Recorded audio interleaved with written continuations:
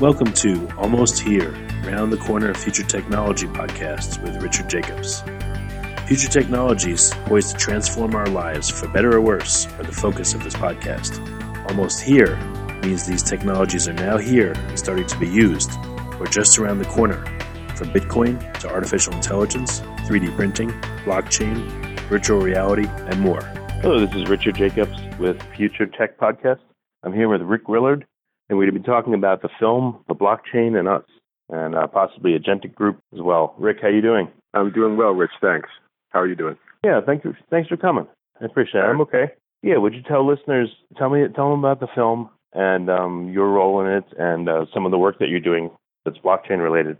Sure. The film, Manny Stegar's film, The Blockchain and Us, was something that he had asked me to do several months ago, and I was in Zurich, and he cornered me in my hotel room, and really we just had a conversation about the state of blockchain today. It's still being in its infancy, and I basically just talked about things that people in my industry don't often talk about, which is the social implications of this technology, the ability to create new forms of value. It's a very scary, it's just a very scary, notion to many people because they've built their lives around they believe value to be for the past couple thousand years, and which has resulted in the sort of Byzantine banking system that we have. But what is it about blockchain, do you think, that causes people to be anxious about it? Well, there are a couple of things that cause people to be anxious about blockchain. First is the reimagining and reconfiguration of value, which de-emphasizes banks and de-emphasizes fiat or nation-state developed currencies in favor of value tokens that can be freely traded in a frictionless manner. I think that's the first thing. People are really invested psychologically in their notion of what value means. So when you sort of attack that, then people get very concerned about not only the nature of money and value, but their own lives and how they've lived them. The fact is that I think the other side of that coin is that the potential for financial inclusion has never been greater through the token ecosystem, and that also ruffles a lot of people's feathers because that then gives a different value to the relationship between countries, the relationships between people, and that's also been codified over the past 1,500 years or so into something that has been taken to its limit, I think, at this point. So we're looking at a new, not a paradigm shift so much as a phase shift, like the Industrial Revolution was a phase shift. We're going into the real digital revolution now because when money and value gets involved, then things change pretty radically. Well, I live in the United States. Sounds like you do too. I rarely use cash anymore. It's all card. So money seems to have become electronic kind of quietly over the past 5-10 years. Do you think that will help people to understand Bitcoin and cryptocurrencies, or do you think there's still a huge gap? And if you do, why? Why is there a huge gap, if you think so? We do transfer cash, fiat specifically, more efficiently now on a peer-to-peer basis, but the underlying system, the banking system, is still very much in place. And that banking system entails a lot of inefficiencies and inequalities that have been codified over the past several hundred years. So nothing has really changed. The delivery mechanism doesn't change the underlying system. Meta assets, or what people like to call digital currencies, actually changes the underlying system. So it's a systemic change and phase shift. And that is what's new about this whole thing. So we really have to reimagine our relationship with the notion of value and reimagine our relationship as a result of that with each other. Because the banking system, while people don't like to necessarily say this, is a rigged game in many cases. If you have money, it's great. If you don't have money, it's the worst possible scenario. So when you democratize the ability to create value and to tie tokens to that value and create your own economy, then this is very threatening to many people, many incumbents who would rather we didn't do that. Okay, gotcha. What else have you learned about seeing how people interact with just the concept of, blockchain and Bitcoin, and maybe actually have you seen people try to buy things using Bitcoin, or, you yourself, what's been your experience? Say more about the social implications from your perspective. What have you seen literally? What I've seen is you can use Bitcoin to travel the world. You'll be doing so on a very limited range of choices of where to eat and which airline to fly and all of those kinds of things. But it is available to you, to anyone, that is. Adoption of Bitcoin is interesting to me, but it is not necessarily the end goal in my particular thinking. I'm fairly agnostic when it comes to the technology being used for, say, the Bitcoin blockchain with Bitcoin tokens, or the Ethereum blockchain with Ether, the ERC20 protocol, things like that. These are simply early manifestations of the concept that we're digging deeper into every day, which is how do you unearth value, new value in a digital realm. It's natively digital and therefore frictionless and without banks or borders. So this is a huge question. And as I said earlier, it really touches on a lot of socio-political issues that really won't get resolved anytime soon, but ultimately will be resolved. And that's when you know you're in a new phase. All right, and tell me more about this film. What was your involvement, and what did the film talk about? And let's go through that. The film was interesting in that there are a lot of people in there that I know, Perry-Ann Boring, Alex Tapscott, and people like that, and so many of whom I've worked with in one capacity or another. And I think that it gets down into some of these larger questions. It's not really focused on the technology so much as the implications, both in finance and society. Again, I tend to look at the societal implications, because I think that the financial implications drive that. Other people are, really focused in a very serious way on the implications in finance itself, like post-trade environments, et cetera. My partners, I have two partners in my company, Agentic Group, and they have different focuses. One focuses on operational aspects of the blockchain and supply chains and things like that. Another one focuses on energy applications. Right. So each sector of humanity is being touched by this in profound ways. The movement for identity and trust and permissioned environments that the blockchain in total as a technology offers is really fundamentally changes the relationship of how people do business or how they interact. So you can't really divorce the financial from the social from the governmental implications, because you're really talking about the sway of nation states. What nation states have is a monopoly on money in many cases. At least the central banks do, and that paradigm is going to have to live parallel with what's coming up now. So, do you think that? Good. Yeah. So to answer your question, I mean, the film really highlights some of these issues that are just really being talked about now, as we understand that this could be a sustained movement over time. So we have to look more at how this affects the world, not only that it can affect the world. Yeah. Have you seen it in practice, how people relate to Bitcoin? I'll give you an example. I just talked to one of the big dogs over at Fidelity, and they decided a year ago to accept Bitcoin in their cafeteria. And you think, oh, no big deal, He said, but there was some issues. Like one guy that was a real enthusiast, he was trying to buy, his meal.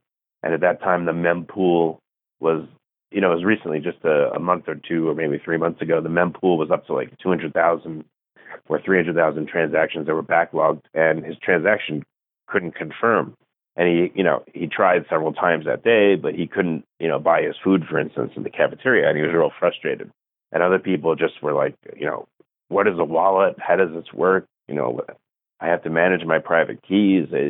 it was a lot tougher, they said, than, oh, we'll just accept Bitcoin at the cafeteria. So I wanted to know, have you been out and about, and have you tried to live off Bitcoin, for instance, or seen people try to do transactions in it? And what's been your experience in seeing people try to use it, or be told about it and say, what is that? You know? Yeah, I get the what is Bitcoin question all the time. And usually it's followed by, isn't it that illegal currency that people use to run drugs and to pay hitmen with? And, this is all the early stories of Bitcoin. And my response always is, well, I would argue that more drugs have been run and more murders committed in the name of the U.S. dollar than any Bitcoin that ever was. And maybe even in Roman coin from the old days. The idea of wherever you have any kind of value, you're going to find people trading that value for good, regular, everyday things, or for some very nefarious things. And Bitcoin is no different. Any of these currencies are really no different in that respect. So I just do my best. We do a lot of education at Agentic Group. I'll be going down to El Salvador actually in a couple of weeks to speak with business leaders and bankers there who really are more clueless than many about what's going on, simply because the media doesn't really pick it up very much down there. And our goal is to spread knowledge about this in many respects. We do obviously consulting, and we have a membership of 56 companies around the world that focus on technology. But education is a big part of what has to happen in this space on an ongoing basis. The issue with I'll just use the word cryptocurrency, even though I don't like to use it very much because it's gone out of that realm at this point. But it is essentially the domain still of the technology crowd. And the technology crowd and the math crowd understands it much more deeply than the average person would, just like the average person really, doesn't do advanced, quantum physics calculations. It's just not something people, deal with every day. This is very similar, but it boils down to something very basic, which is how do you create value, and how do you then transfer that value efficiently with as little friction as possible and with as little loss of capital, like say in banking fees or remittance fees and things like that. And then how can you then turn around and use that same value for social good? And if we don't do that, then we're going to have a big problem. It's just going to be the same old stuff with a different wrapper, and not very much will be done in the world. But we have an opportunity to actually use these things to generate new forms of wealth, not wealth transfer. No one's asking for anybody else's wealth, like through taxes or something like that. This is new generation, and there'll be trillions and trillions of dollars of new wealth generated in the most unlikely of places. And I mean sub-Saharan Africa, Southeast Asia, South America, Central America, et cetera. Okay. So, by the way, that's a question that's come up for me is, what do you call the space? Seems like I have to call it the Bitcoin, I always have to put that in there, the Bitcoin cryptocurrency, app token, and blockchain space.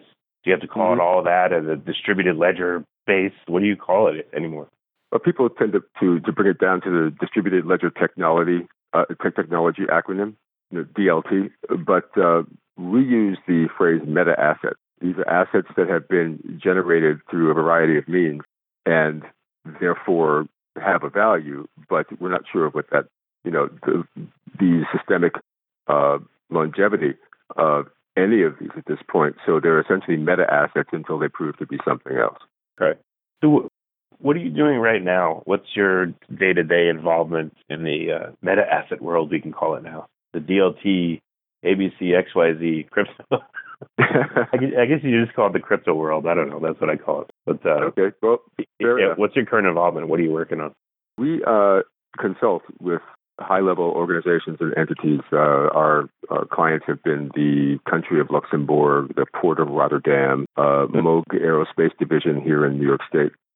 And we provide strategic analysis of how blockchain can be used for whatever they're trying to do. So in the case of Luxembourg, we wrote a strategic program along with Jeremy Rifkin's TIR group. We wrote the blockchain part of it for the country of Luxembourg. So how to to look at blockchain technology in light of all of their societal pillars: transportation, education, agriculture, smart buildings, etc., finance, and how blockchains interweave all of these together and what might likely scenarios look like. So we do that kind of work. And then with our membership, again, we're now up to 56 members on 5 continents and growing at about 2 or 3 a quarter.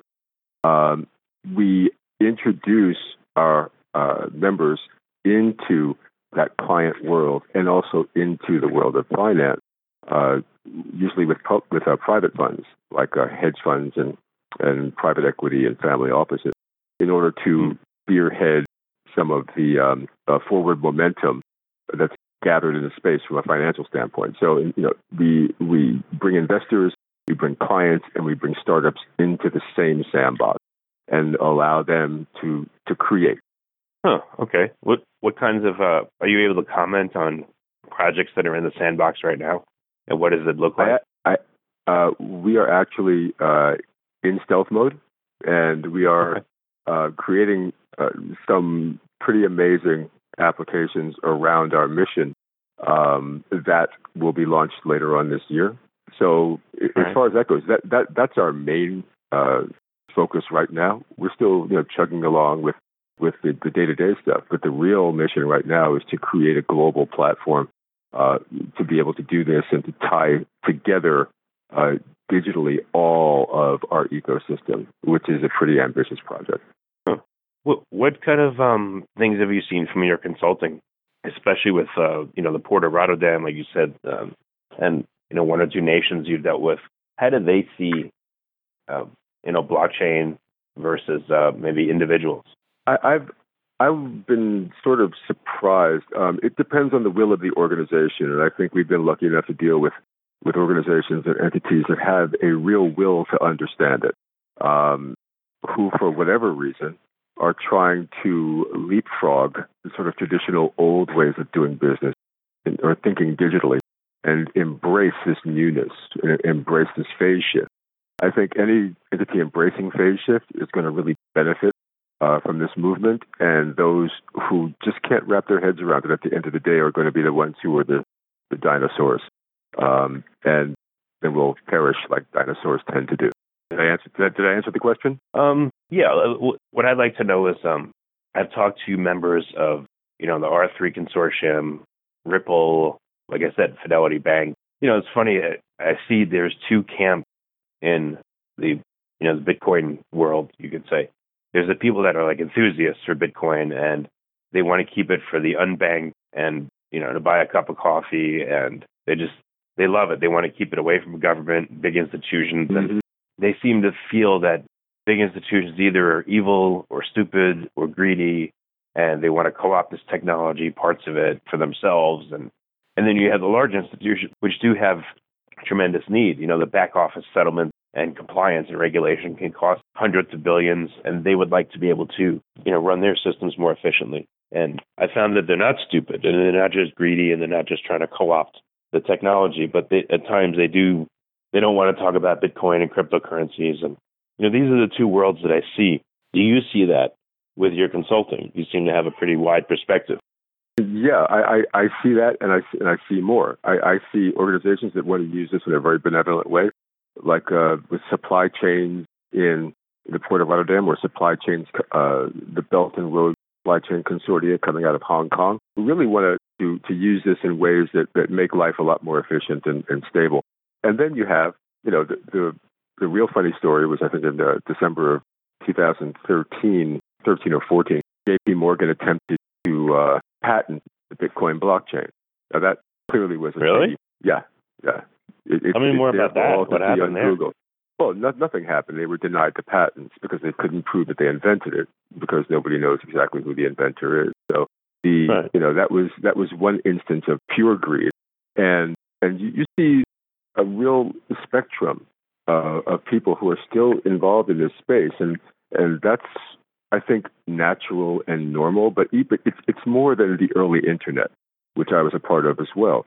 In the early internet, you had technologists, and you had basically kids who were creative and building websites, and isn't that great? And then we got into functionality, and of course we had to sell it to advertising to make any money. So it became co-opted very quickly. This movement, this phase shift, not paradigm shift, but phase shift, includes a lot of different kinds of people: libertarians, anarchists, arch conservatives, armchair liberals, wackos. It includes. It's got a real wide berth of that contains a whole lots of different kind of people. People who are into social good, and each one of them. The beauty of that, I think, is each one of them is going to find and unlock the intrinsic tradable value within their systems, and that tradable value will determine whether those ideas have any merit or not.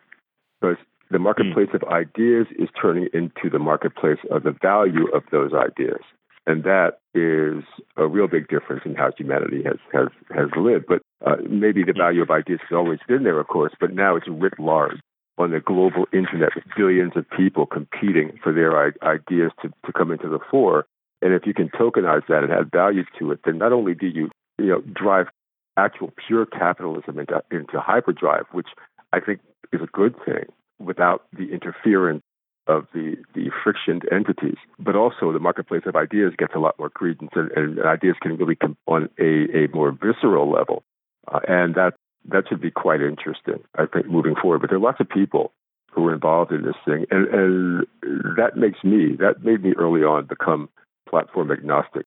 And I'm very unusual, having some little bit of Bitcoin like I do, a little bit of Ether and things like that.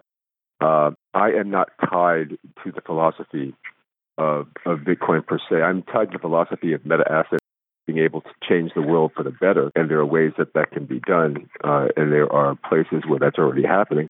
But in terms of the technology, and I'm quite agnostic.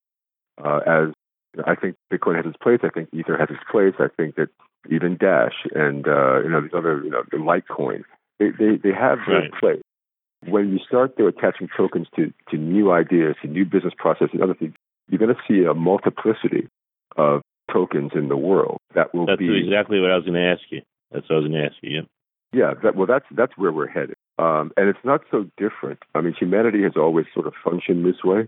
Before the Civil War in the U.S., there were over 10,000 different currencies that people put into play every day. The local grocery store had its own currency or chip. A region or a city might have had its own currency. The railroad would have its own currency.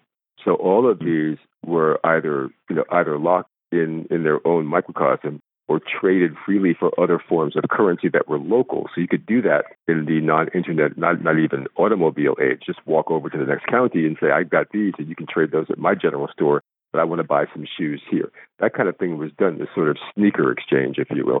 But I guess it's like cigarettes in jail. Exactly. Currency is where you find it, right? I mean, in Kenya, one of the largest currencies around are phone minutes. M-Pesa, right?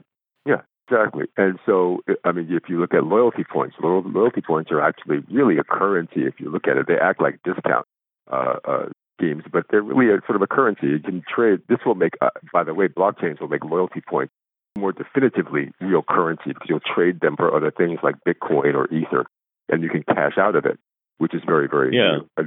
The loyalty sector is going to explode with this in the next 5 years or so. Yeah, I spoke to Sean Dennis of Loyal.com, and that's exactly what they're working on.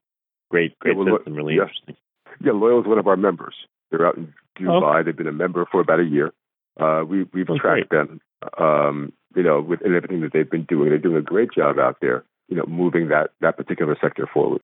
With all these initiatives, and you backed, your group has backed a number of them. We just talked about Loyal. There's so many exciting things going on, but is innovation failing, or is it not getting where it needs to be in any sector or area of this ecosystem?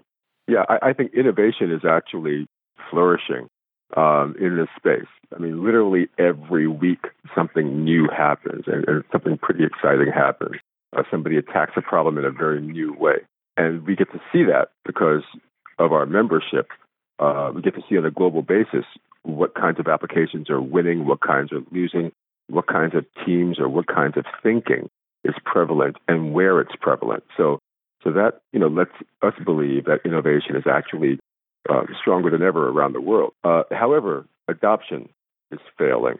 Adoption is failing for the reasons that I mentioned earlier. The fear and uncertainty, the wholesale, I have to say, attack on embedded values, values that we, society, Western society anyway, has had for 1,000 years or more, are being questioned, and the way of doing things is being questioned. So that with that disconnect, the adoption of innovation is failing. And what is really important about that is to know that these large corporations, these large entities, countries, and everything are getting wise to the fact that innovation no longer lives on their doorstep. It's not enough to go downstairs to the local garage where the kids are hanging out in the work hubs and say, hey, give us some innovation. Or, hey, we'll buy your company and we'll be innovative. The skunk works, they're no longer working. Innovation is happening all over the world in places that you could not have said the same thing about 25 years ago. Kenya, Buenos Aires, Sao Paulo, Vancouver, Slovenia, Estonia. These are new places when you speak about innovation, and there are many, many, many others. I'm just rattling off a couple off the top of my head, and because they know that's really cool. Because we can now draw from humanity can benefit all of humanity. We can draw from a pool of 7 billion instead of select amounts of people in a few countries. That's right. Exactly. And that's what the Agentic Group does. We are involved in innovative, rather exponential innovation is how we position it.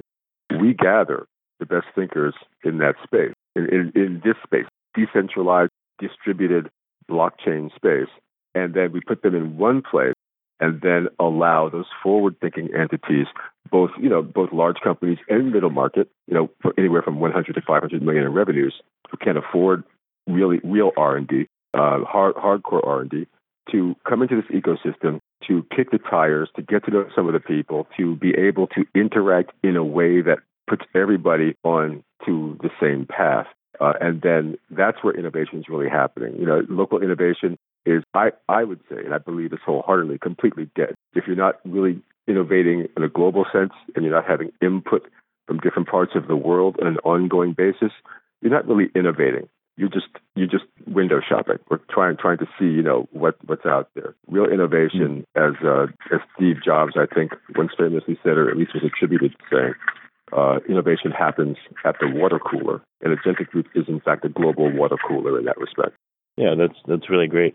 Now a hard question, probably one of the last, but what's your vision on what's going to happen in the next year, the next 3 to 5 years? Short term, long term, with Bitcoin, with these meta assets, what are some of the big events that you predict or think are going to happen in the next few years in this space? I think the next 6 months will be the sort of the summer and fall, or summer and winter and fall of initial token offerings. I think a lot of value, as we see now happening, is going to be pushed into the sector through these ITOs, or people like to call them initial coin offerings, but they're not really coin. And maybe as much as over the next year, $1 billion or so will flow into the space, and then you'll start to see real innovation around the world. You start to see people really, with backed by capital, who are now out of the garage days and into real life. So we'll see an explosion of that. We will see also, I think, a lessening of the importance of the incumbents, especially if scaling issues don't get solved. Scaling is a big part of this. If Bitcoin, cannot scale effectively, and if Ethereum cannot scale effectively because it's being used a lot right now, then you're going to have other meta assets coming up to take their place, and technologies that are embedded into a sort of faster transaction algorithms. So this is an important thing to remember, is that this is just the beginning. I mean, Henry Ford revolutionized car making, or the car itself, but also automobile manufacturing with a conveyor belt. We are at the Model T phase right now with all of this. Soon enough, there'll be a Ferrari. We are we're living in internet time, so it's not going to take 2 or 3 generations to get to a Ferrari. It's going to take just a few years before people start understanding, how to deal with scaling issues, how to deal with distributed technologies and apps in general, and decentralized apps even. There's a large disconnect when you say you're going to give a government a decentralized application. The government can't wrap their head around that. They're a centralized entity, and they can't even understand that language. So you're going to have bridge technologies that will be able to prove points. And I think that it's hard to make a prediction, but I will say that we're going to keep on seeing more and more tokens come out that have greater or lesser value based on utility, based on ideas or some tangible asset that can be produced. And I will predict that will change the face of what we call money, and that will also create wealth in new places around the globe. Very good. Well, Rick, it's been a great interview. I appreciate it. How can companies and/or individuals with ideas come out of the woodwork and find your company and talk to you about possible collaboration? What's the best way? Our website is under redevelopment right now, but we do have a placeholder there that has contact information. If anybody wants to send me an email, you can go to www.agenticgroup.com. And there's a button there. It says contact, and just shoot me any message you want to get. It'll get to me pretty quickly, and happy to address any questions or comments people may have.